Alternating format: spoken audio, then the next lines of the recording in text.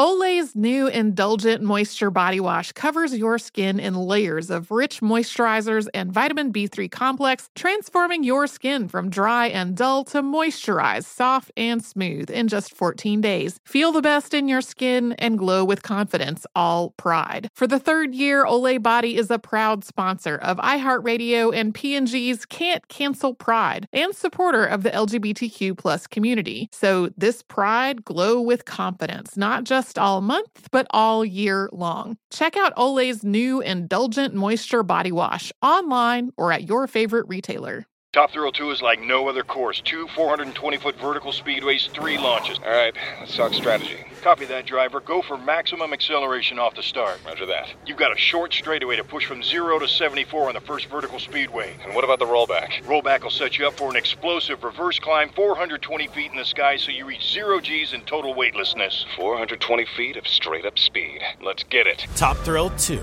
the world's tallest and fastest triple-launch Stratocoaster. Get your tickets at cedarpoint.com. When you buy Kroger brand products, you feel like you're winning.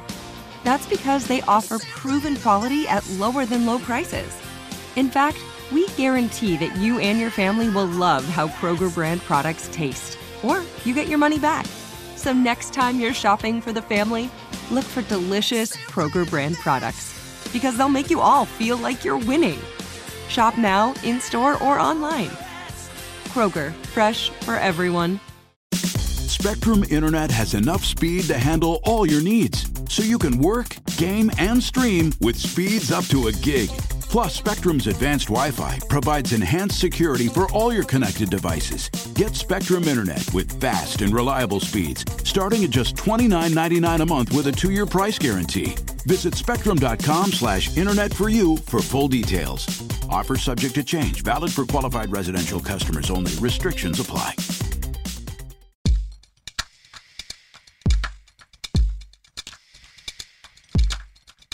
Hey everybody, I'm Robert Evans, and this is once again Behind the Bastards, the show where we tell you everything you don't know about the very worst people in all of history. And today we are talking about a very special, terrible, terrible person, Alex Jones. Now, you probably know Alex Jones is a ridiculous hobgoblin of a man who spouts conspiracies at the same rate of fire as a Vulcan chain gun. He's been banned from Facebook, Twitter, the App Store, and pretty much every other mainstream app that is capable of somehow spreading information. Up until very recently, Alex Jones was considered nothing but a far-fringe loon, hardly an important voice in our national discourse. But the sad, weird, almost funny if you can hold back the tears truth is that Alexander Jones is one of the most influential Americans of the 21st century. He is an architect of modern conservative media and a pioneer in a field that employs everyone on the podcast today. Speaking of everyone on the podcast today, my guests today are Ben Bowlin and Noel Brown from Ridiculous History. Hey, thanks for having us on the show, Robert. Thanks, Robert, for we're being so on. excited to talk about this despicable pustule of a man. And especially because this is the second time that the three of us have hung out. You recently appeared on an episode of our show. Yes, I did, talking about California's first governor and one of the most famous racists in Oregon history. That was fun. It's true. Yeah. It's a feel-good moment for everyone. Well, today we will be talking about more racism, but not from a Californian or an Oregonian, actually, from a Texan. So that's fun. You guys excited? Oh, man. Thrilled. Let's do it. All right, let's roll into this. Alexander Emmerich Jones was born in Dallas, Texas in 1974. A 2011 Rolling Stone profile describes him as the descendant of 2 lines of Texas frontiersmen. I think this article is one of the first, if not the very first, major publications that devoted a substantial feature to the subject of Mr. Jones's life. It takes a bemused, slightly mocking, but ultimately quite fond stance towards the infamous loon. Quote, he describes a childhood that will disappoint those searching for the Freudian roots of his crusade. His parents, a dentist and a homemaker, raised him with love in the manicured suburb of Rockwall. I was an all-American kid with a great family, he says. I read Time Life books, played football, was friends with everybody. So that's what Alex says his background was. Yeah. Yeah. So That seems so far pretty normal, Pretty right? normal so far. I mean, it's hard not to read him talking anytime he's quoted in like a gruff Alex Jones been eating cigarettes Oh, no, you can voice. read the phone book. You can read the phone book in that voice. Yeah. It's a lot of fun. You say Rockwall? He grew up in Rockwall. Rockwall, yeah. That Which sounds very down home. That sounds like a very comforting place to have grown up. it is. I actually grew up about 25 minutes away from Alex Jones. No way. Yeah, in a place called Plano. So Rockwall is a suburb of Dallas, and it's a pretty affluent place. The suburbs on that side of Dallas are generally quite well off, upper middle class for sure. And Rockwall is one of the nicer suburbs in that whole area. It is a nice, quiet, and pretty boring place. Mike Judge's King of the Hill is set in that same area, and it's actually a pretty accurate depiction of how it was when I lived there, at least. I think that's why I said it was comforting. King of the Hill is like video comfort food for me. Yeah. I put it on like to just, it lulls me into a state of utter bliss. So, man, okay. So when did things go wrong? Well, that's kind of something we're all going to have to piece together here during this story. I've read everything I can about his background, every different article I found that goes into his childhood. So I'm going to give you everything. There's some conflicting stuff here. So Oh, awesome. Here we go. And also, just, hey, man, on a personal note, thanks for doing that and saving us from it. I hope you're okay. it wasn't. It's finding all the clips that was really emotionally damaging because I had to listen to a lot of InfoWars, and it's. But you are going to put us through that part. So. Oh yeah, no. You owe me nothing. Okay. All right, I'm ready. I'm a monster. Okay. According to Alex, his parents raised him to be apolitical, quote, almost as an experiment to see what I'd turn into. The closest thing to a childhood political training was some neighbors who were members of the John Birch Society. They'd come over for dinner, and I'd be exposed to those ideas starting at around age 2.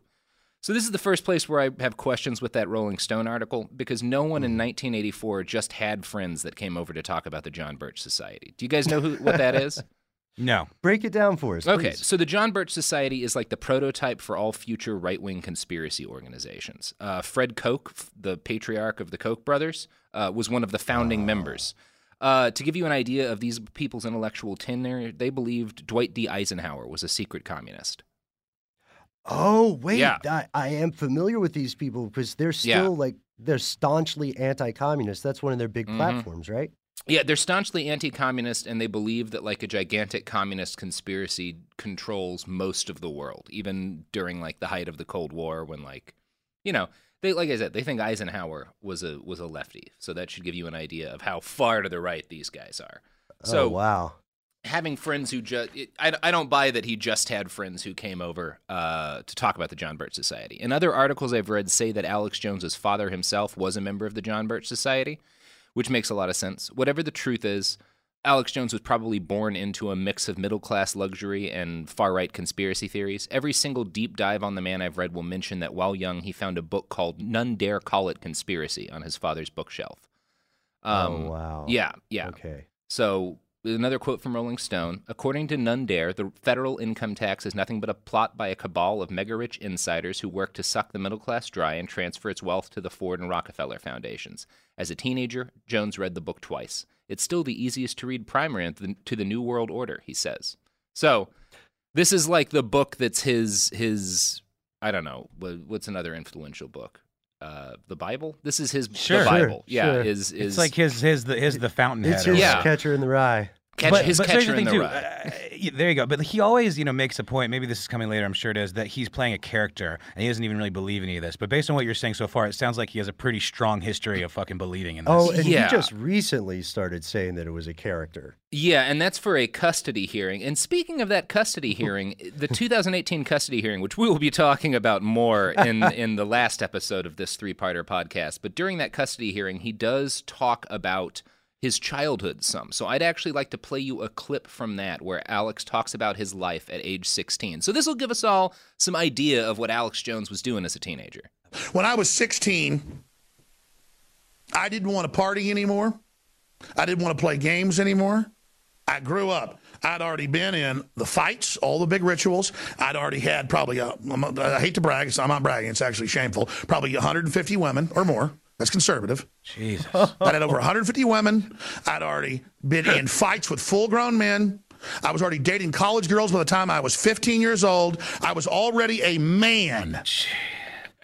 Man, So that's with a heart that pumps blood. 150. I got hairy balls. 150, and he's being conservative. Dude, no, he is myth building at this point. I mean, come on. There's no always fucking myth way. building. no, though that's all lies. Clearly, it's funny. I feel that's 44-year-old Alex I say Jones talking about. 140 tops, Robert. I say 140 tops. I'll believe 140. That's a reasonable number for a 15-year-old. So, oddly enough, if you want some context for that video, the first part of it is him talking about a New World Order plan to stop people from breeding because we're all supposed to have kids by age 16. Oh. Yeah, so anyway, I don't want to be just taking Alex out of context because whenever the media attacks him, Here's a question: Yeah. if that's his beef, this is this conspiracy to like cut off procreation or whatever, and he's had 150 women by the age of 15. Where are his kids? Where are all his bastard children? well, his progeny. he's admitted to I think 10 abortions. To like having had partners of his have 10 abortions over the years and stuff, and it's usually something he brings up when he's talking about his like shameful past or whatever. For whatever okay. reason, so he that's important regrets to it. him. Yeah, Mm-hmm. but So none of that is true, you're saying, right? I'm sure, absolutely none of it. I know he's had sex with people because he has kids, but I really doubt he had sex with 150 people by the time he was 15. But was he really fighting full-grown man? Well, I don't know, but we're going to be talking about a fight we know Alex Jones had, and we've got different perspectives on that fight, including the police report that Alex filed. So that's coming up in a little bit. Maybe you guys we'll reserve our judgment until then. Okay. So anyway, during his John Hughes movie Worth Adolescence, Alex Jones stumbled onto his first conspiracy. While he was out at parties on the weekend, he would watch as off-duty cops sold pot, ecstasy, and coke to other teens. Jones said to Rolling Stone, quote, "A truck would appear, sometimes with a guy still in uniform inside. Then on Monday, they'd have dare and drug test us for football. I was like, you want to drug test me when I know you're selling this stuff? I called them the mafia to their face. At the time, I didn't know anything about the CIA drug dealing." So Alex was a varsity lineman at this point in high school, so it's entirely possible he went to a lot of parties. And it's also possible that Rockwall cops sold drugs to teenagers.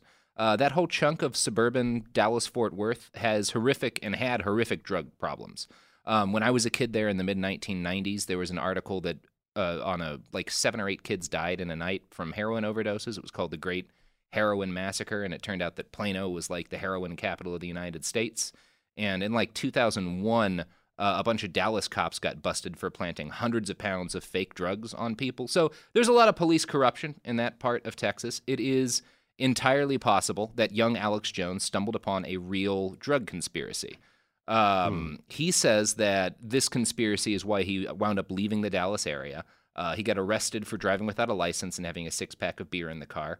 And when the police brought him to jail, he says the police threatened to frame him and send him away if he didn't stop, talking about the things that they were doing wrong. Maybe that's true. Maybe Alex started his career as a conspiracy theorist with a real conspiracy. It is possible. Cops in that part of Dallas have done some shady things. And that would certainly whet your appetite. If the first one is legit, then, everything you see from then on is got that tone to it. It does sound a little self-aggrandizing, though, that the cops were so concerned. Yeah. You know what I mean? If they're that bad, why didn't they just get rid of him? Well, and that's a fair point. And it's almost, even if there was something wrong, because apparently the Rockwall sheriff was indicted on criminal charges for organized crime conspiracy and stuff after he and his family left Austin. He says that his parents moved to Austin because he was a threat from the police. I don't know if that's true. I don't know if they were afraid of him, but it's entirely possible he saw some evidence of an actual shady thing going on, and that's what sort of jump-started him. I got to say, I appreciate that you're being very fair, Robert. I'm noticing that this is, I think my spider sense tells me this is about to get really weird. I mean, it's Alex Jones. Of course it's going to be really, really weird. But yeah, he does it at this point. He hasn't done anything that's inherently terrible, and he maybe stumbled upon a real conspiracy. Buckley Hammond, Alex's cousin and a current InfoWars employee, considers this whole Rockwall police thing to be a major moment for Alex. Quote, "The Rockwall cops were lowbrow thugs and Alex was a hellraiser. The conflict with the cops started Alex down the road of his current pursuit." So yeah, that seems plausible. Once he and his family moved to Austin, Alex quit football, which is probably good. He's not a man who needs head injuries added on to whatever else is going on in his head. There you go. There's a nice dig. He also quit smoking pot because he says it made him paranoid, and we wouldn't want paranoid Alex Jones. Decades later, during that magical 2018 custody hearing, Alex Jones admitted that he still does smoke marijuana once a year, quote, to monitor its strength like law enforcement does. So you mean just to make sure nobody's putting anything in the fucking weed? Well, thank God. He believes that George Soros is making marijuana more potent. That was what he stated in court, and so he's keeping tabs on end, it. if I might ask. To stop people from breeding. Yeah, to stop people from breeding and bring in the New World Order with better pot. Have you seen the video of him where he's like talking? He's on a YouTube clip, and in the background he's got all this like EDM DJ equipment, and there's like this conspiracy about Alex Jones that he is a secret EDM DJ. He definitely plays a lot of EDM on InfoWars. Yeah, but like in the background there's like a TR-808 and like these like CDJ decks and like all of this stuff that only a super hardcore synth nerd would have, and it's clearly like a room in his house. I can tell you I know like at least close to a dozen men over 40 in Austin who are electronic music DJs. So I'm 35, yeah, and I live in Atlanta, and I've got a bunch of synth stuff in my Yeah. house. So, me and Alex Jones have that in common. It just kind of made me feel closer to him. I just wanted to bring that up early on. Maybe it's just a Texas thing. Well, yeah. I mean, it's popular in Austin. It's entirely possible that that's a hobby of his. And if so, I encourage him to do that and not everything else he's been doing. I consider EDM a more or less positive thing for the world. So it's similar, I guess, this testing marijuana's potency. It reminds me of that old story about Gandhi, where he said that he would have like young female relatives of his sleep in bed with him to test his his resolve, his discipline, and his resolve. Yeah. Well, good on Gandhi. Good on Alex Jones. Good on Alex Jones. A real bulwark. You know what? It's weird, but anytime someone talks about doing something to test themselves, it's almost always a little shady. I don't know. Maybe normal people don't test themselves; they just indulge sometimes. Yeah, whatever. There you go. I'm getting on a moral point here. Anyway, Jones claims that near the end of his time in high school, he started reading big fancy history books, including William Shirer's Rise and Fall of the Third Reich, which is a really good book, as well as works of Roman history. He began to see a pattern in history of government-staged terror attacks. And this apparently was sort of the start of his formation of the ideology that would take him through into adulthood. So, in 1993, Alex Jones graduated high school. He wound up gravitating towards the Austin Community Access cable station and took on basically whatever work he could volunteer for. In 1995, when the Oklahoma City Federal Building was blown up by Timothy McVeigh, Jones got on the air and accused the federal government of planning the attack. Other conspiracy nuts started mailing him tips and information. Soon, Jones became a local Austin celebrity. Brian Blake, the Austin Public Access station producer, recalled that back in those days the station was, quote, wild and unmoderated, like the YouTube of its time. Yeah, that was gonna be my question. Like he just had like a bully pulpit, like he could just do whatever he wanted whenever he wanted at this time. Yeah, he could just get on public access TV. He had like a slot, and he also guested on a lot of people's shows, and he would just say whatever he wanted to. Yeah. Did you ever end up seeing some of this stuff, Robert? Oh yeah, we're about to play a clip to it. So I have found a clip from the show in this era, and it's pretty remarkable. When you see Jones today, you wouldn't look at Alex Jones in a modern InfoWars broadcast and be like, that man is polished. But I think this video makes it clear that he is. That's the polish he's picked, because the early video shows him before he's developed his full shtick. So for some context, this video starts when one of his fans calls in to complain about a wildlife preserve in the area. And Jones starts mocking him in like a, how dare you doubt the wisdom of the globalist elite sort of way. So he's being satirical. He's not really mocking the guy, but he's talking to him the way he thinks that a globalist elite would talk to this guy. It's kind of weird. The guy doesn't seem to get the joke and is really uncomfortable with the fact that Alex is yelling at him. And at one point, the poor fucker thanks Alex for the call and says he has to go and is clearly put off. And Alex screams at him, "No, submit!" And then this happens. All right, Alex, talk to you soon. No, I submit for the kids. Of course, I'm illustrating absurdity by being absurd. Hello, you're on the air.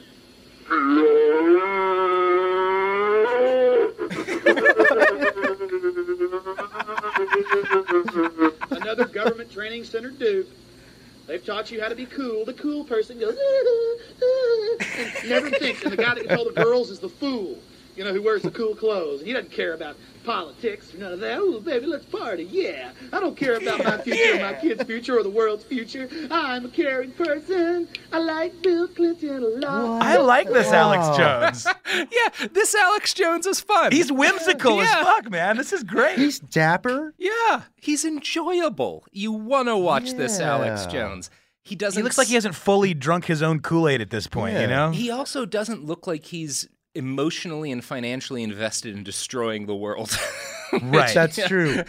He looks like this is a bit for him. Like he could do SNL Weekend Update or something. I can see why people would have found him enjoyable and even comforting to like turn on at night, smoke a little bit. Well, it was also a different time. It was a different time. It sure Shit was not as heavy and weird as it is now. Yeah. I mean, come on. This feels like an intentional comedy show. Yeah. Still with a bent, but with an intent on making people laugh more than scaring them into buying doomsday prep stuff. supplies or whatever. And he sounds like a normal human being, not, as we'll get to in later clips, like he's been gargling cigarettes and razor blades for the last 30 years. Well, it's like what happened to Gollum, you know? Like over time, you just like shrivel and degrade into this like totally new creature, you know? This is like him when he was Smeagol. Yeah, this is Smeagol Jones and not Gollum Jones. I like that. Yeah. I like that. So at this point, he's definitely, he rants a lot about socialists, and he's already ranting about the globalists. But his conspiracy theory is more like an X-Files type of conspiracy. The military and the police and the CIA are untrustworthy and spying on people. They're all engaged in a grand chess game for your mind, and he's not partisan. The Republican and the Democratic parties are all fake to this Alex Jones. He's not left or on the right. He's just everyone that's in power at all is in the same conspiracy. That's Alex Jones at this point. Fingers on the same hand, right? Yeah. Yeah, exactly. So this particular take that he developed secured Jones a comfortable niche in Austin's then thriving community of weirdos. He became a minor local celebrity and is in fact one of the people, like that slogan, you know, keep Austin weird, that developed in this time in the late 90s in Austin. And Alex Jones is one of the people who was the most prominent folks in that sort of era of kooky, quirky Austin. So in 1996, he got his first radio job, a show called The Final Edition on KJFK FM.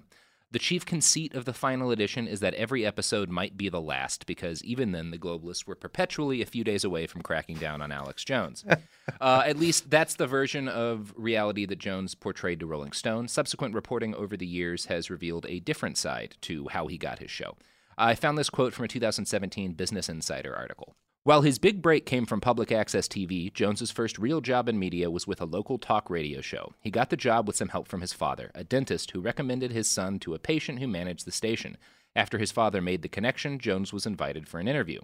But his father didn't just make the connection. BuzzFeed also published a great article on Alex in 2017 called Alex Jones Just Can't Help Himself. It provides even more detail on how Alex's dad basically got him his first real radio job. Quote, he said, "My son's got some out there ideas, but I think he'd be perfect," Daryl O'Neill, the KJFK manager who brokered the deal, explained. The next week, he brought Alex in for a meeting. To secure Jones a spot on the station, Jones's father became his son's first on-air advertiser. So, there we go. Dad's money is what got Alex Jones's career started. And his dad is a fairly well-off doctor, definitely upper middle class.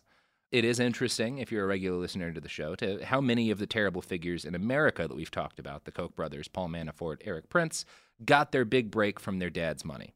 Just kind of weird how that works. Anyway, speaking of money that doesn't come from fathers, or doesn't come from Alex Jones's, it's time for ads. This was my way of segueing into the ads. That was well done. Perfect. Yeah, thank you. I'm a professional. Sophie, can we just play the ads?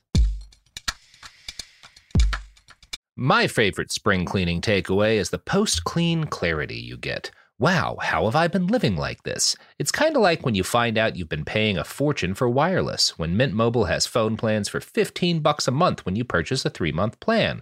Wow, how have I been affording this? It's time to switch to Mint Mobile and get unlimited talk, text, and data for $15 a month. Say bye-bye to your overpriced wireless plans, jaw-dropping monthly bills, and unexpected overages. Mint Mobile is here to rescue you with premium wireless plans starting at $15 a month. All plans come with high-speed data and unlimited talk and text delivered on the nation's largest 5G network. Use your own phone with any Mint Mobile plan and bring your phone number along with all your existing contacts. contacts. Ditch overpriced wireless with Mint Mobile's limited time deal and get 3 months of premium wireless service for $15 a month. To get this new customer offer and your new 3-month unlimited wireless plan for just $15 a month, go to mintmobile.com/behind. That's mintmobile.com/behind. Cut your wireless bill to $15 a month at mintmobile.com/behind. $45 upfront payment required, equivalent to $15 a month. New customers on first 3-month plan only. Speed slower above 40 gigabytes on unlimited plan. Additional taxes, fees, and restrictions apply. See Mint Mobile for details. Top Thrill 2 is like no other course. 2 420-foot vertical speedways, 3 launches. All right, let's talk strategy. Copy that, driver. Go for maximum acceleration off the start. Roger that. You've got a short straightaway to push from 0 to 74 on the first vertical speedway. And what about the rollback? Rollback will set you up for an explosive reverse climb 420 feet in the sky so you reach 0 G's in total weightlessness. 420 feet of straight-up speed. Let's get it. Top Thrill 2, the world's tallest and fastest triple-launch Stratocoaster. Get your tickets at cedarpoint.com. Glow with your best skin. Be confident in your skin. Be brave in your skin. With Olay's new Indulgent Moisture Body Wash, cover your skin in layers of rich moisturizers and vitamin B3 complex, transforming your skin from dry and dull to moisturized and smooth in just 14 days. Feel the best in your skin and glow with confidence, all pride. Olay Body is a proud sponsor and supporter of iHeartRadio and P&G's Can't Cancel Pride, raising funds and support for the LGBTQ+ community. Olay Body wants you to feel empowered to live with confidence in your own skin, not just all month, but all year long. And when you feel the best in your skin, you can do anything. So this pride, glow with confidence with the help of Olay Body. Check out Olay's new Indulgent Moisture Body Wash online or at your favorite retailer. Happy Pride! High Five Casino. High Five Casino is a social casino with real prizes and big Vegas hits at highfivecasino.com. The hottest games right from Vegas, and all winnings go straight to your bank account. Hundreds of exclusive games, free daily rewards, and come back to get free coins every 4 hours. Only at highfivecasino.com. High Five Casino is a social casino. No purchase necessary. Void where prohibited. Play responsibly. Terms and conditions apply. See website for details at high5casino.com. High Five Casino. And we're back. We're talking about Alex Jones, and we just got into the fact that his dad got him his first radio job, which is fun, perfectly fine if you're not the kind of person who always brags about how you're a self-made man. Anyway, whatever. Dad's money aside, Alex Jones is apparently a natural at radio. Ryan Shu, KJFK's radio engineer, later recalled Jones's first day. Quote, "He just walked into the booth, sat down, and started in on a rant cold. I never saw anything like that." According to BuzzFeed, quote, "Other early coworkers said that Jones's famous and often disorienting theatrics have been there from the start. Burke described a moment when a caller attacked Jones on air as a soft, button-up media type. Jones, according to Burke, erupted into tears, yelling, 'My name is Alexander Jones, and I played football, man, and my parents are still married, and I'm a damned American.' The caller was stunned. A coworker recalled, 'We went to break right after that, and he put his head in his hands and is rubbing his eyes all sheepish. He turned to me and said, "Was I crying too much? I just turn it on sometimes, and I don't know how to stop." So. Wow. So he's really in touch with his emotions, huh? Pretty stable guy. Well, that's always been a hallmark of him, is he gets super worked up, and that's sort of him saying, "Look, I'm just like you. I feel things. I feel deeply." It's an interesting point, because he said, sometimes I just turn it on, but I can't turn it off. So there's an interesting, conflict there. Like, how performative is it? Does he start performative? I think he's just method. I think he just taps into it, method acting style. I don't know. I think that may have been it at first. I think he probably started out having enough discretion and self-control to tap into it when he knew it was appropriate for making the show more compelling and drawing viewers or listeners in. And I suspect maybe over time he's kind of lost his filter and lost his ability to filter like a sane person would. AKA gone completely bonkers. Yeah. That's my theory. So you guys asked earlier about Alex Jones and what he's like in a fight, and it just so happens we have some data on that. So in 1997, another local Austin celebrity known as Space Hitler punched Alex Jones right in his face several times. Space Hitler, real name Clayton Counts, but I'm going to keep calling him Space Hitler. Space Hitler had a habit of calling into Alex Jones's public access show and making fun of him. His nickname of choice was Jarhead Jones, which for some reason Alex Jones hated. Here's how Jones described him in the police report that he filed. Quote, "He has called my home and told me graphically that he wants to kill me. I have made a complaint when this has happened informally a number of times, and we have contacted the FBI. He has harassed many people over the past years. His voice is very easy to remember. It is, I would say, a Houston-type accent. He is very strange looking. He has eyes that look like a goat's." Wait. So is Space Hitler just a famous local troll, or did he have his own show too? No. It's just like the Battle of the Shock Jocks. I think what's going on he here? was just a famous local kind of like personality. Eccentric? Yes, He was an eccentric. And Yeah. I don't think it's true that he threatened to murder Jones at his home. I think that's because top bringing in the FBI is classic Alex Jones. I think he's exaggerating it. But from What's up with the goat eyes, though? I have no idea. I've never heard anyone describe someone's eyes as being like a goat's. Does that mean they're really close together or really far apart? They're like octopus eyes. Yeah, I don't know. Your guess is as good as mine. I've seen a lot of I'd be goats, and I insulted, have though. no idea what he means. Yeah. So, from what I can gather from other people's accounts, Space Hitler was definitely harassing Alex Jones, although, again, I don't think he was calling his home and threatening to disembowel him. There are a number of versions of what happened in the fight between Space Hitler and Alex Jones. They pretty much all start when Space Hitler and some friends came down by the studio where Alex was like working at the public access television studio and were harassing Jones. And Jones asked them to step outside and then pretended to get a gun from his car. One of Space Hitler's friends mocked him for this and then punched Alex Jones in the face. Now, Charlie Sotelo, who was an employee at the station, says that he came out right after Alex got punched, and Alex was in a frenzy and going crazy. Sotelo tried to calm Jones down, and he and Jones got into an argument, and then Jones started throwing punches at him. Sotelo says, quote, "Alex tried to fight back but was throwing wild punches with no form. The guy is no fighter." So Charlie Sotelo claims that the fight only stopped because Alex's dad arrived and gave Sotelo $100 because Alex had bled on his shirt. So that's one side of the story. That's Space Hitler and Charlie Sotelo's side of the story. They're making fun of Alex. He calls them outside and pretends to get a gun to scare them, and somebody punches him, and he starts swinging wildly at people, and someone tries to calm him down, and he starts swinging wildly at that guy too, and then his dad comes over and bribes everyone to leave. So that's one version of the story. Now, there's another side of the story, and it's Alex Jones's side. And we have the full account of that side because we have the police report that Alex Jones wrote after the altercation. I will be putting a link to this police report up on our website, behindthebastards.com. I recommend reading it because it is a work of art and belongs in a museum. But I'm going to quote liberally from it here.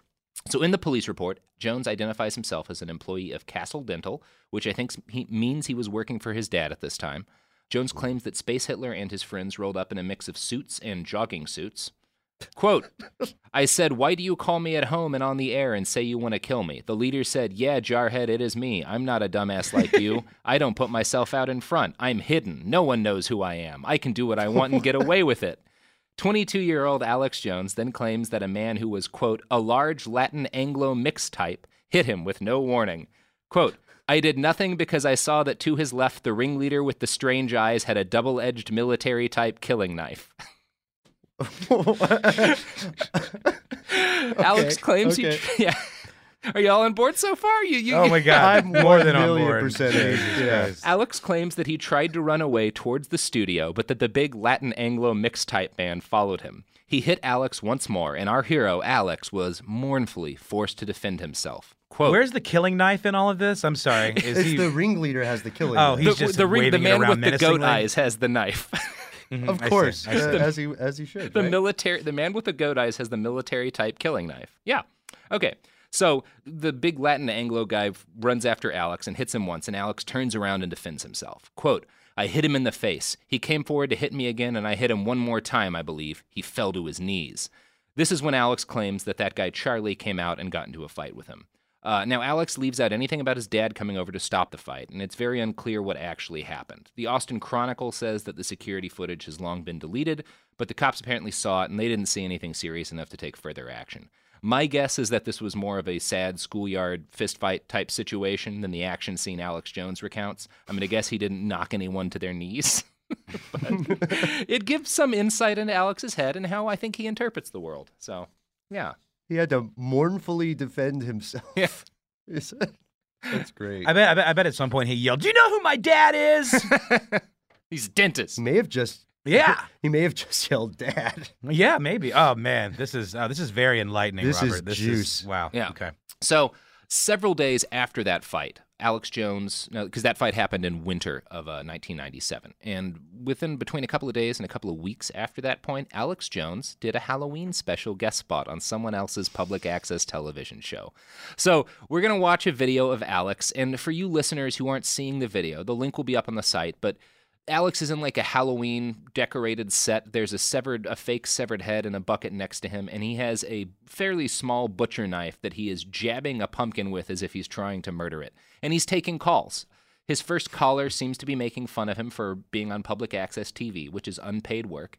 And he asks Alex what Alex does for a living. So we're going to play the clip now. I come on public access and hang out. I'm on 24 hours a day, they say. Yeah, pretty close. Well, I can assure you I don't make any money off public access. I can guarantee you that. Well, you guys have a good one. Hey, appreciate that call. Hello, caller. You on the air? Yes, Alex, how you doing? Pretty good. I was just kind of curious if it's true that the police can have laser or infrared beams, if you want to call it, and they can project those into your house. Look at him carving up that basically. Yeah, the Austin Police Department, last time I heard, has 20 units with infrared. All right, so. Oh, wow. And he still looks, for everybody listening, he still looks pretty good. Yeah, you know? he looks like a normal human being. Like, he's clearly got a shtick going on, but it's fun, and you want to watch. So Alex's radio show at KJFK gradually started to pick up steam. His coworkers back then describe a man who was incapable of turning himself off. When they would all hang out at bars, Alex would come over with a thick pile of papers and start ranting about globalists or fluoride. Matthew Hobley, who worked at KJFK, told BuzzFeed later, quote, he'd come over and go into his spiel, and we'd tell him to be cool, and he'd yell, "This is serious stuff!" We'd be like, "Damn, Alex, it's our day off." But he'd go on, and by the time he was finished, there were papers everywhere. Was he pounding shots, though? Was he a drinker, or was he like a teetotaler? I think he's always been a drinker, but I don't know. Yeah, it seems like some of this stuff comes from the drink. It comes from the place of drink. And it seems like there's a big need for attention as well, you know? Mm-hmm. Like, he doesn't seem like the kind of person who's comfortable when he's not the topic of the conversation or the person speaking. Yeah, and that seems to gel with what he did on public access, because one of the things he was famous for was being the guy you could count on to do guest spots on your thing if you were away for a week or whatever. He really seemed to just always want to be on the air. Like, that's been a goal with Alex since he was a teenager, really. So, interesting. He might like the sound of his own voice. Hard to say. So, yeah, tragically, Alex's radio show was not long for this world.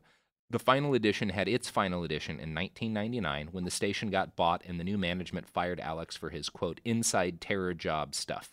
Alex made the best of a bad situation and started his own website, Infowars.com.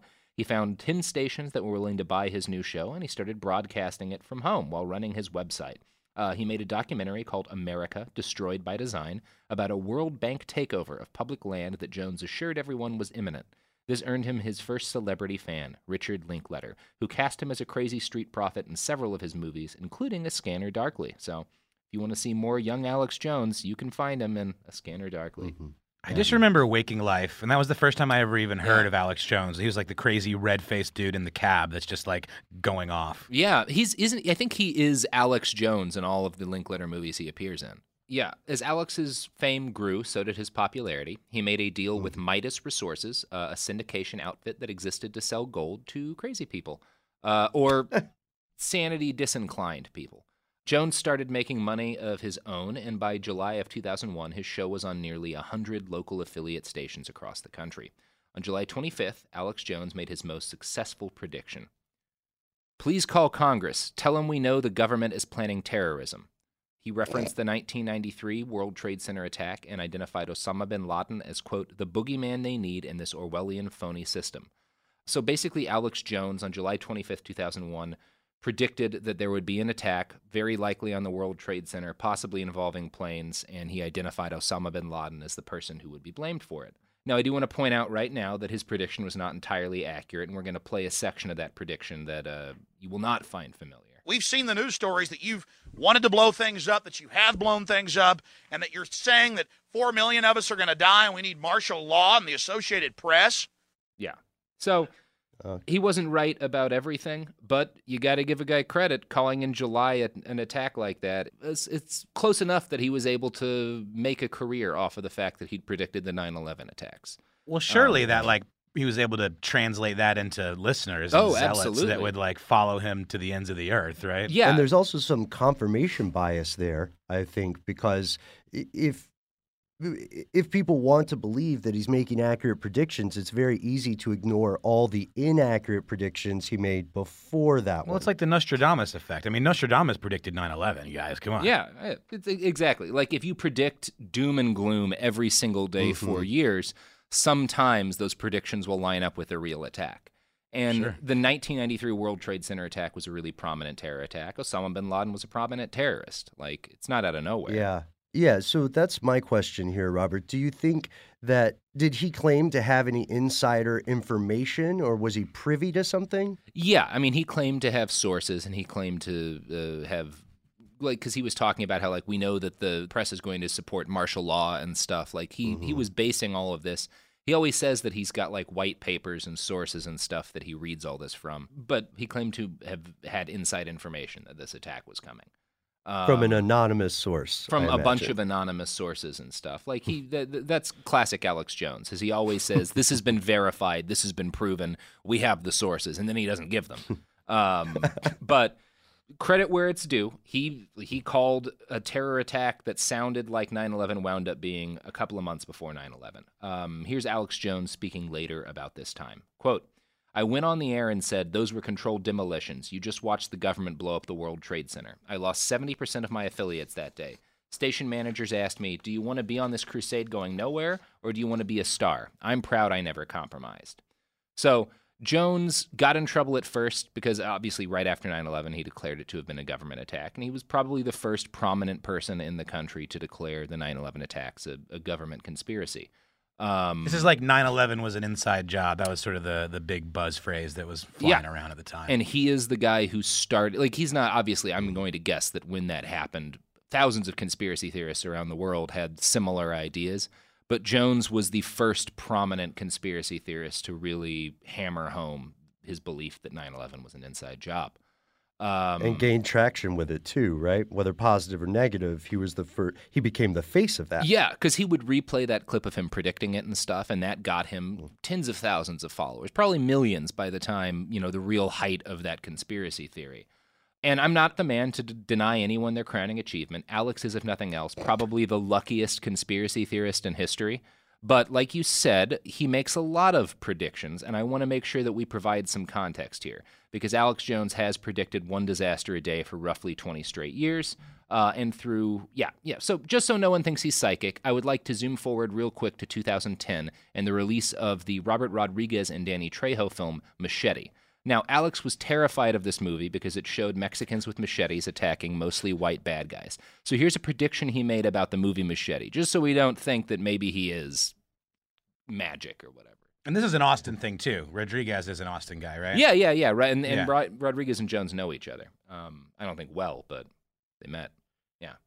Whether he knows it or not, Robert Rodriguez, I would say it's a 90% chance right now, is going to trigger racial riots and racial killings in the United States with the September release of his film Machete. Which is like first of all, it's like the most minor Robert Rodriguez film ever. Like, I don't know if anybody saw that movie. I certainly have. I saw it. And to Jones's credit here, at least he wasn't trying to say machete or something like that. That's fair. And also, I want to note our super producer Casey is outside the booth with us, and he is laughing so hard at some of these that we can hear him in here. Yeah, it's true. It's true. Well played, sir. Well, I mean, you guys remember the machete race riots, right? That was a dark time for this country. It really was. Real turning point. I didn't think we were ever going to come back from that. I'm surprised you can still buy them in stores. I do just want to say that we Ben and I also do another show called Stuff They Don't Want You to Know. That's like, we're not conspiracy theorists. We call ourselves conspiracy realists, but the idea is like critical thinking applied to conspiracy theories. So it's like we look at them. It's like, why are people talking about this? What are people saying on the internet? Why is this interesting? Why is this a fascinating thought experiment? And we get so many crazy emails in our email box, and a lot of them are like these like group emails that are just sent to dozens and dozens of addresses, and almost all of them are just predicting a disaster a day. Mm-hmm. So he set the tone for this. I mean, this is a thing. Yeah, and it's a smart thing to do if you want to be in the business of making conspiracies. You want to make as many prophecies as you can because it moves. It's the same thing that like an evangelical doom and gloom preacher would do. You know, you make so many predictions about the end of the world or whatever, and it doesn't matter that each of them is fake because what's important is some people want to always be that amped up. They want to feel like the stakes are always that high. And Alex, it's about the journey. Yeah, it's about the journey to the end of the world, not whether or not the world ends. So, Jones treated his luck as prophecy, and his show began to spread like wildfire. At first, he was mostly popular in the moist, weird underground of internet nerds in the early 2000s, which I'm going to guess everyone on this podcast was a member of one way or the other. I just cringed at your use of the word moist, but that's a personal thing for me. I thought it was evocative and appropriate, but disturbing. Yeah. Yeah, well, we passed Alex Jones around like a joint. He was Bill Hicks without the humor. He was Robert Anton Wilson without the humanity. He was a strange and unique little nut screaming into the abyss when we went on strung-out red-eyed drives across the Southwest or wherever you happen to be driving late at night. But as the internet spread, so did Alex Jones, and he would not stay small forever. But now it's time for... This is not going to be one of my smoother ad breaks, but it's time for an ad break. Ads! Top Thrill 2 is like no other course. 2 420-foot vertical speedways, 3 launches. All right, let's talk strategy. Copy that, driver. Go for maximum acceleration off the start. Roger that. You've got a short straightaway to push from 0 to 74 on the first vertical speedway. And what about the rollback? Rollback will set you up for an explosive reverse climb 420 feet in the sky so you reach 0 Gs in total weightlessness. 420 feet of straight-up speed. Let's get it. Top Thrill 2, the world's tallest and fastest triple-launch Stratocoaster. Get your tickets at cedarpoint.com. Glow with your best skin. Be confident in your skin. Be brave in your skin. With Olay's new Indulgent Moisture Body Wash, cover your skin in layers of rich moisturizers and vitamin B3 complex, transforming your skin from dry and dull to moisturized and smooth in just 14 days. Feel the best in your skin and glow with confidence, all pride. Olay Body is a proud sponsor and supporter of iHeartRadio and P&G's Can't Cancel Pride, raising funds and support for the LGBTQ+ community. Olay Body wants you to feel empowered to live with confidence in your own skin, not just all month, but all year long. And when you feel the best in your skin, you can do anything. So this pride, glow with confidence with the help of Olay Body. Check out Olay's new Indulgent Moisture Body Wash online or at your favorite retailer. Happy Pride! High Five Casino.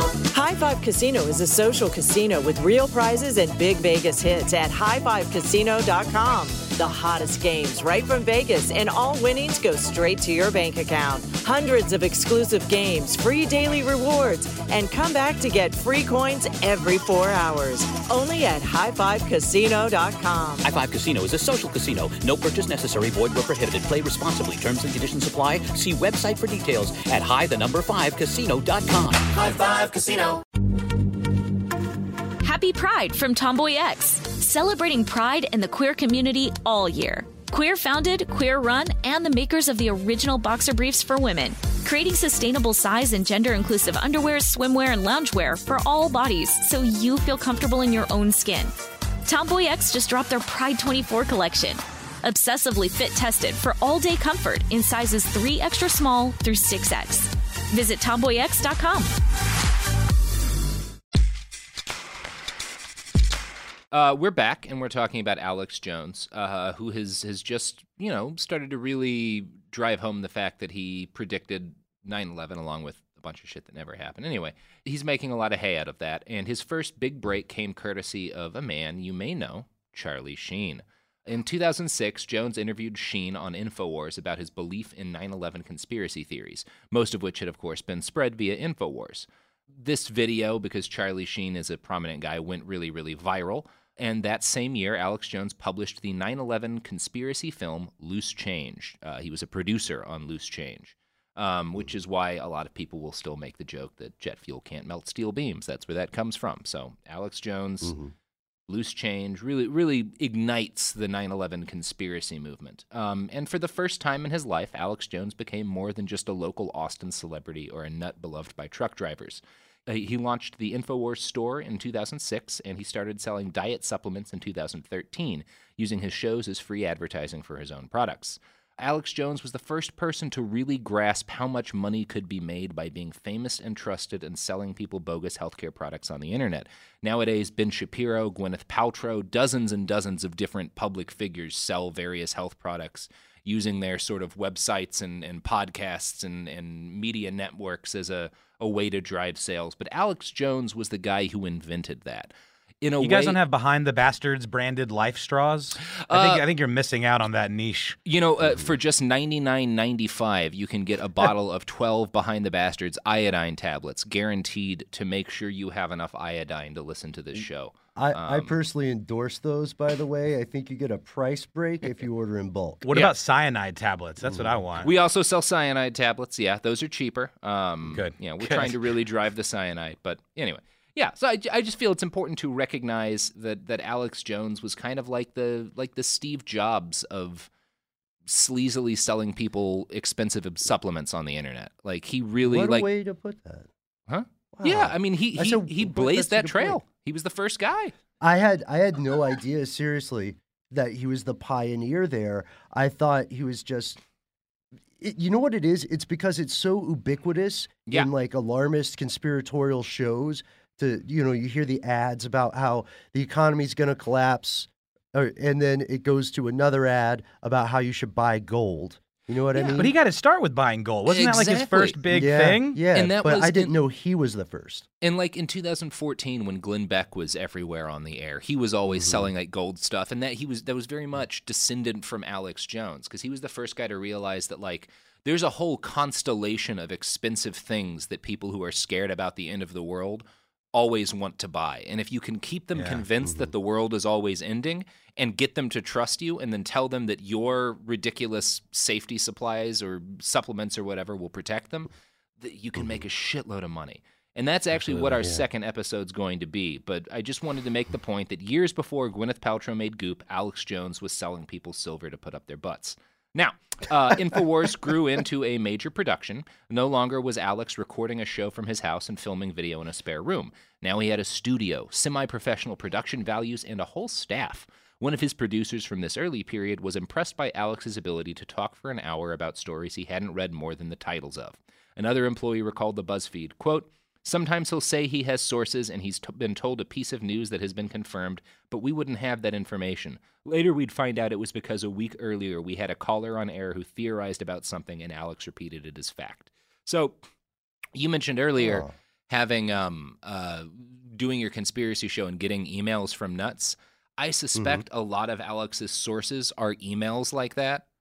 Like, because think of the lists Alex Jones must be on. Like, yeah, and he's just like, we have it confirmed now from the email, and I just like, and he shakes it too. Yeah, you hear it. He's shaking it. I'm really, shaking a bunch of paper right now. Yeah, verified. It does feel good. We should be filming this so people can watch me shake at a camera and get all red faced. Anyway, yeah. So, in September of 2007, Alex Jones interrupted Geraldo Rivera live on Fox News. Rivera was doing what I'm sure was a tasteful and informative report on, quote, the secret world of restroom gay sex. But then Alex showed up to get in the middle of it, shouting 9/11 was an inside job through a megaphone until he was removed by the NYPD, which is like almost a singularity of classlessness. Geraldo Rivera talking about gay restroom sex while Alex Jones rants about 9/11 conspiracies on the same frame of a television show. That's amazing. I can't Tell me believe we that have a happened. clip of this. There's got to be a clip. I'm sure there is. Are we just going to have to use our imaginations? You're going All to right, have to use your imaginations for that. I didn't pull that one up because there was other clips, but that's fair. I'm we a hack can and a just fraud. reenact it. Yeah. Who wants to be Geraldo Rivera? I'll take one for the team. I say we put the kibosh on this and move on. On March 18th, 2008, Alex Jones became an invited guest of Fox News. Judge Andrew Napolitano had him on as, quote, the great Alex Jones. They talked about the fact that Alex and InfoWars had suddenly become a substantial influence on other conservative media personalities like Glenn Beck.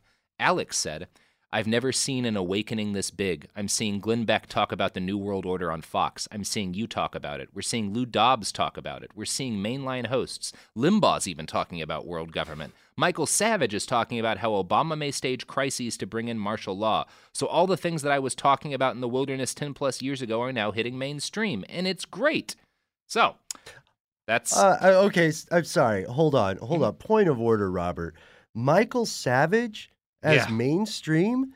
That guy is Looney Tunes. You know, I hate to argue with you on this, but I grew up in Texas with a very conservative family, and I heard Michael Savage 3 or 4 times a week. And my parents aren't conspiracy theorists. They're just very conservative. He's not that far out. It's like, if you're right wing, he was not in that period of time far out of the mainstream. You know what it was then? I bet it's because I started listening to him later in life, maybe later in his career. And when I heard him, he was like based in California and talked about how much he hated the commies in California, but he still lived there. Oh boy. And I don't know what he's doing now or if he's gone further to the fringes now, but when I was a kid at least, I heard him a lot. Wow. He's definitely like Glenn Beck, one of those voices who was just regularly a part of our lives. So the first broadcast of the Alex Jones live show was in April of 2008. I found a copy of at least a lot of that broadcast. The link will be up on our site, but the first minute and a half is just the AC/DC song Balls to the Wall. Then Alex... Classic. Yeah, he's got great taste in music. He puts up a lot of obscure, like, industrial metal from the 80s. It's something that's always interested me, is Alex Jones's musical tastes. Which is why it's interesting that you say he might be a secret DJ. I would kind of love to hear his music. Yeah. Anyway, AC/DC's song Balls to the Wall plays for a minute and a half, and then Alex Jones begins ranting about how all of the world religions are controlled by the same group of people.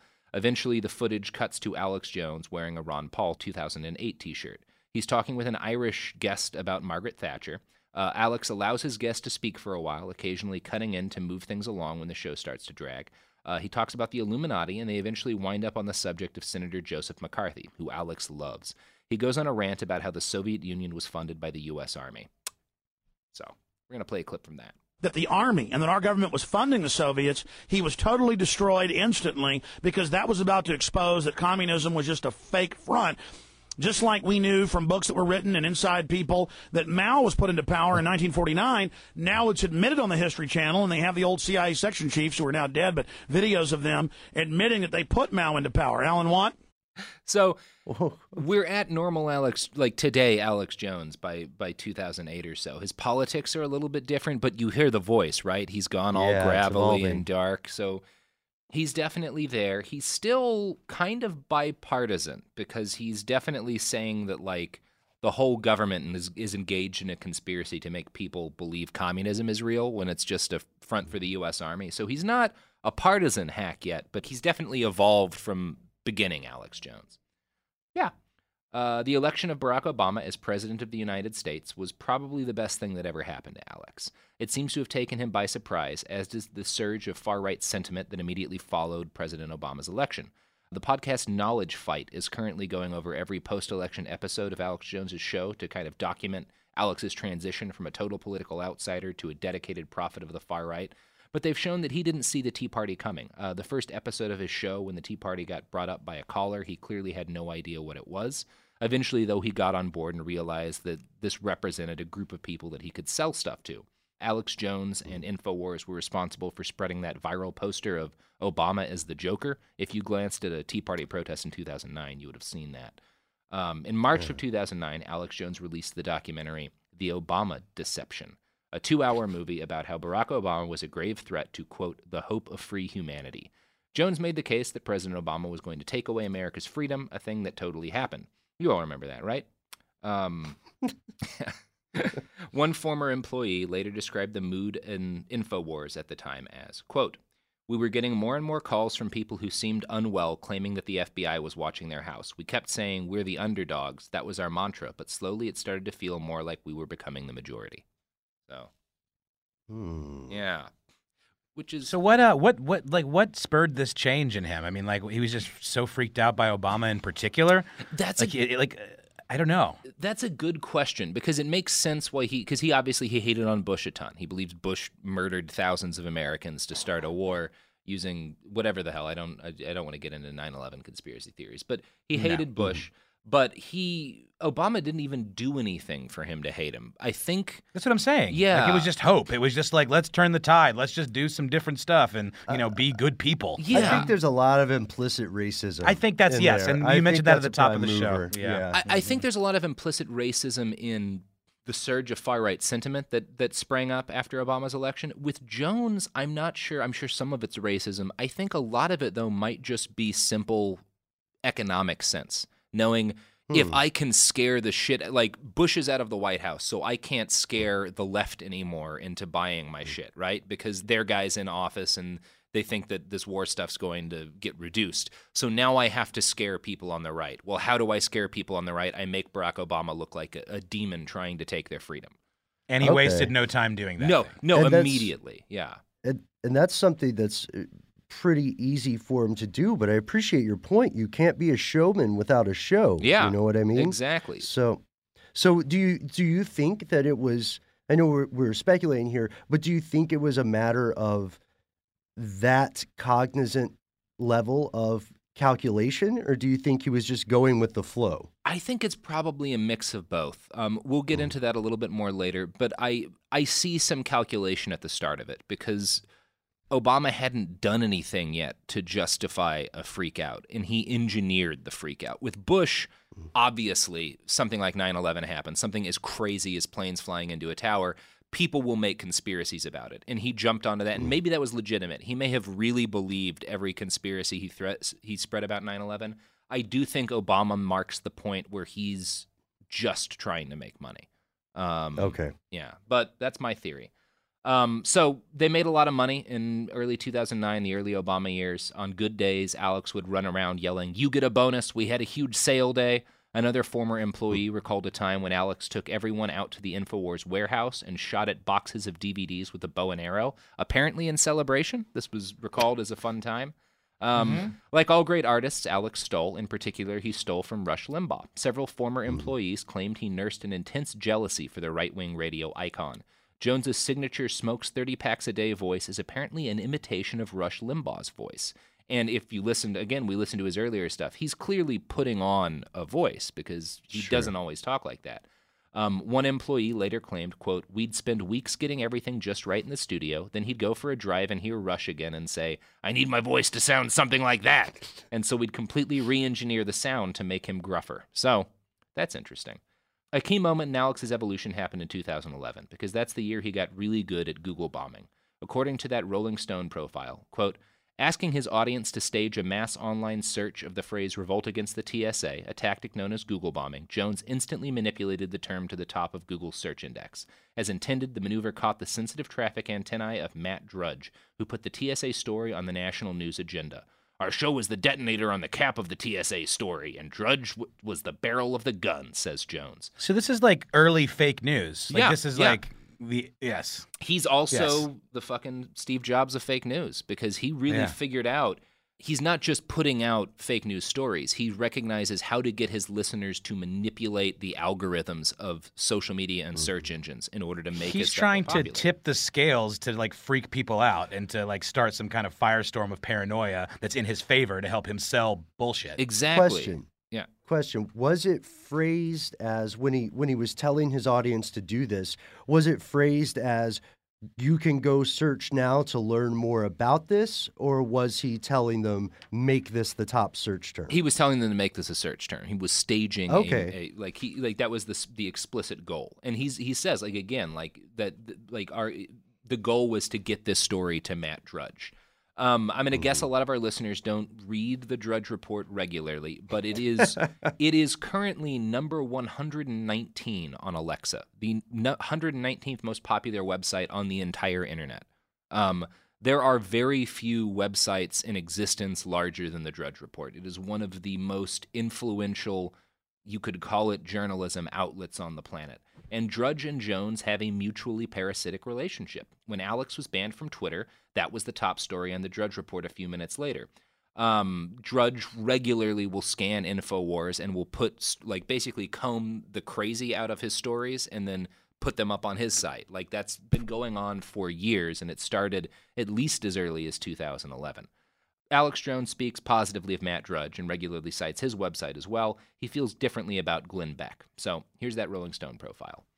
People inside his company tell me Beck follows what we do closely, says Jones. It's frustrating that I've never sold out, yet I'm being gobbled up by this giant Pac-Man who puts my work through his corporate media assembly line. He takes information from me about secret combines and elites and then spins it against big government, but he ignores big business. He says George Soros is at the top of the New World Order power pyramid? Give me a break. I have no love for Soros, but I don't trust Beck. 98% of my audience hates him. New listeners tell me I'm a Beck wannabe. I'm like, no, it's the other way around. So we have Alex Jones to thank for a lot of Glenn Beck. Yeah. Easily wounded, this ego, you know? He is, and it's fun that he talks about, he says George Soros wasn't a big deal back in 2011 or so, because he does not shut up about George Soros today. George Soros is making our marijuana stronger. He's behind everything bad now. It's just interesting how he's switched over time. But Obama's first term is a great time for Alex Jones. It goes so well, in fact, that people who were close to him at the time speculate that he voted for Barack Obama in 2012. One employee recalled, quote, he just kept saying, oh my God, if Obama loses, we're out of business. One of the guys in there asked, you didn't vote for Obama, did you? And Alex said nothing, just a grimace. I don't know what it meant. So, whoa, there's a conspiracy for us to start about Alex Jones. I know at least 3 employees told BuzzFeed stories about how a number of people at InfoWars at the time suspected Jones had voted for Obama. This remains my favorite Alex Jones conspiracy. So he may I bet that drives him insane. Oh, man. I mean, I wouldn't be surprised. Yeah, I wouldn't be surprised. He made if he's cynical enough to do it, then I don't know. And I don't know. If he did it, that's proof that this is, I mean, maybe he wasn't lying in his custody hearing, and this is all an act. I don't think it's all an act, but I wouldn't be surprised if he voted for Barack Obama because he wanted millions of dollars and because he wanted to continue being relevant, and he attached his relevance to being able to stir up hate against, the system, the president. So Obama won in 2012, obviously, and for a little while things remained good in Jonesland. He made millions of dollars selling supplements, rifle parts, and survival supplies like seeds and body armor. It's possible that during the Obama years, Jones took home like $20 or $30 million himself, maybe more. In 2013, at an event for the Kennedy assassination conspiracy theorists, Alex Jones met Roger Stone. This was the beginning of what I like to call the likeliest friendship in history.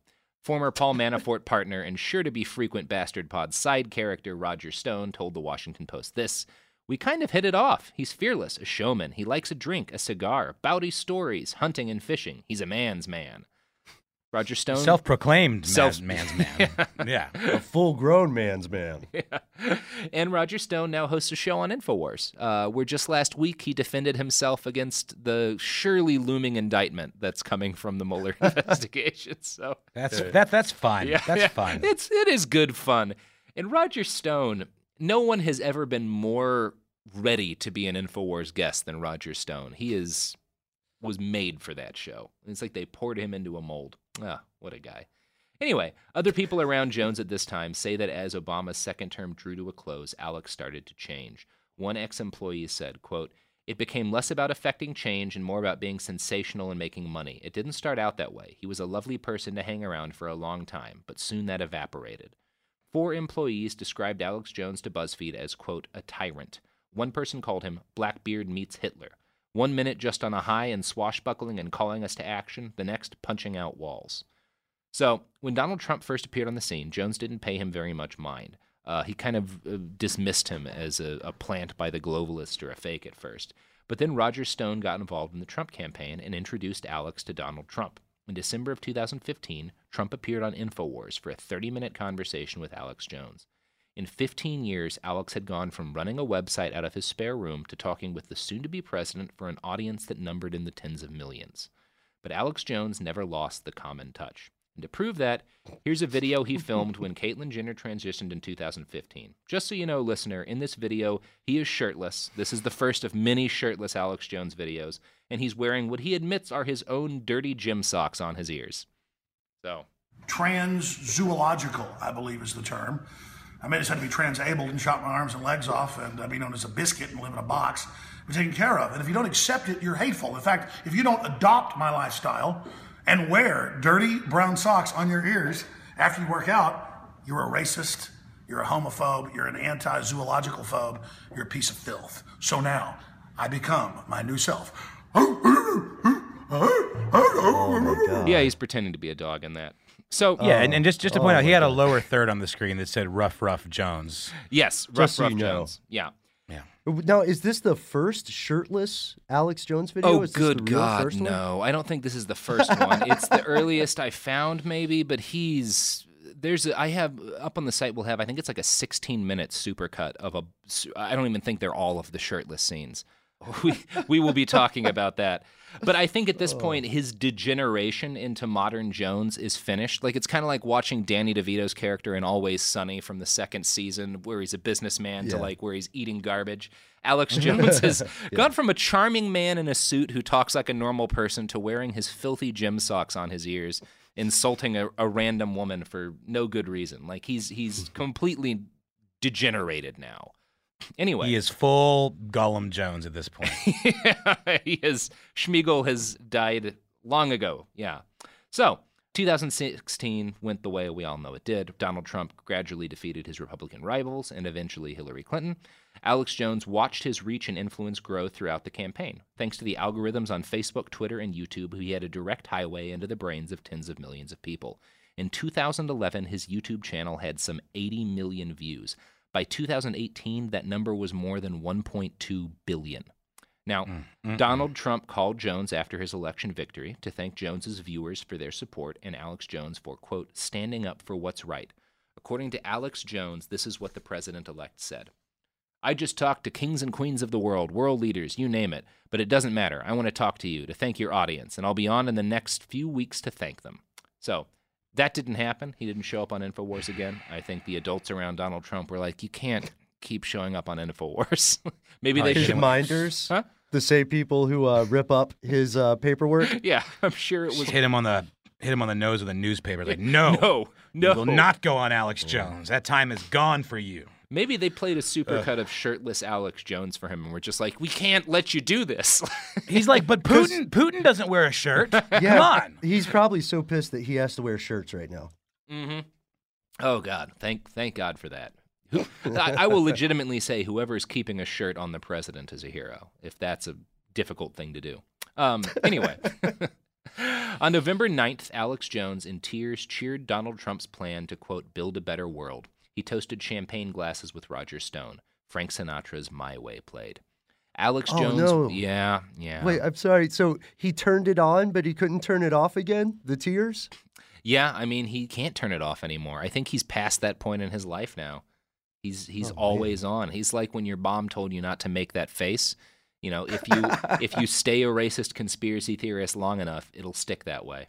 So Alex Jones was, after Trump's election, on the surface at least, on top of the world. But like the conspiracies he loved, there were more twists and turns in his journey than were visible on the surface. On Thursday's episode, we're going to talk about Alex's vicious multi-year, multi-million-dollar divorce, his frankly shocking custody battle, and the moment when, Icarus-like, he flew too close to the sun and got banned from all mainstream social media.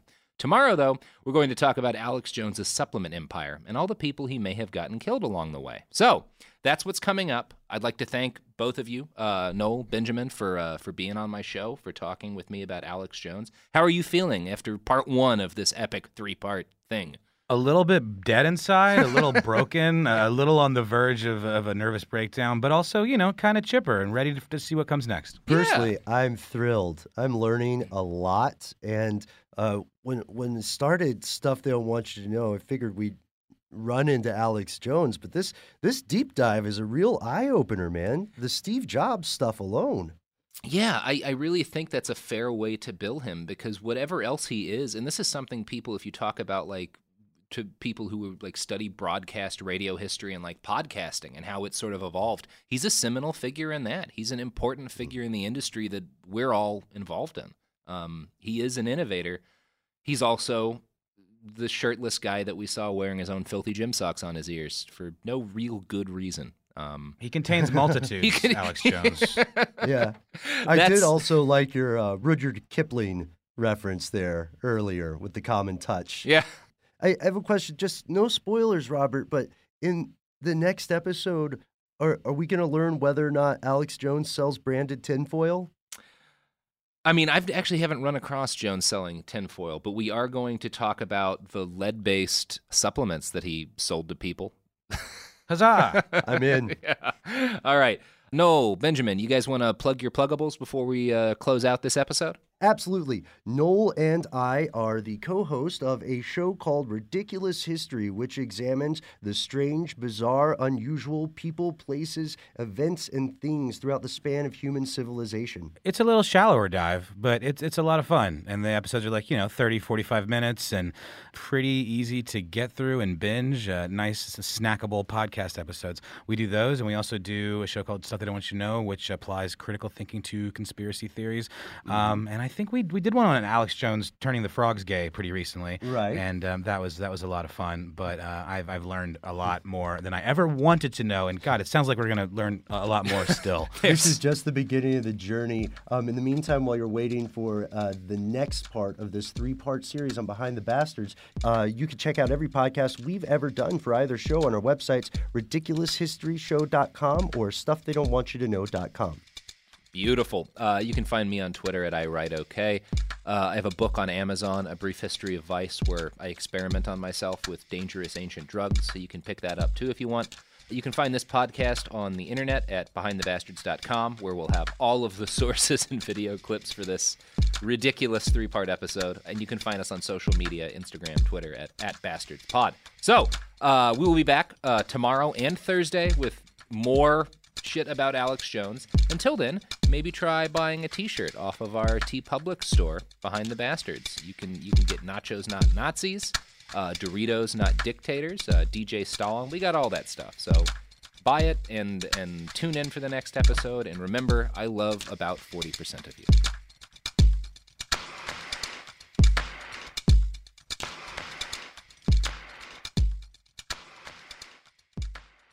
Top Thrill 2 is like no other course. 2 420-foot vertical speedways, 3 launches. All right, let's talk strategy. Copy that, driver. Go for maximum acceleration off the start. Roger that. You've got a short straightaway to push from 0 to 74 on the first vertical speedway. And what about the rollback? Rollback will set you up for an explosive reverse climb 420 feet in the sky so you reach 0 Gs in total weightlessness. 420 feet of straight-up speed. Let's get it. Top Thrill 2, the world's tallest and fastest triple-launch Stratocoaster. Get your tickets at cedarpoint.com. The following is a high-five moment from highfivecasino.com. I won! Yahoo! Private, put down your phone. This is the Army. Sarge, High Five Casino is a social casino. It's on your phone. Goes wherever you go. I win free spins, cash, prizes, free daily rewards, over 1,200 games. I won again. Platoon, present cell phone. High Five. High Five. Casino. Casino. Win at highfivecasino.com. High Five Casino is a social casino. No purchase necessary. Void where prohibited. Play responsibly. Conditions apply. See website for details. High Five Casino.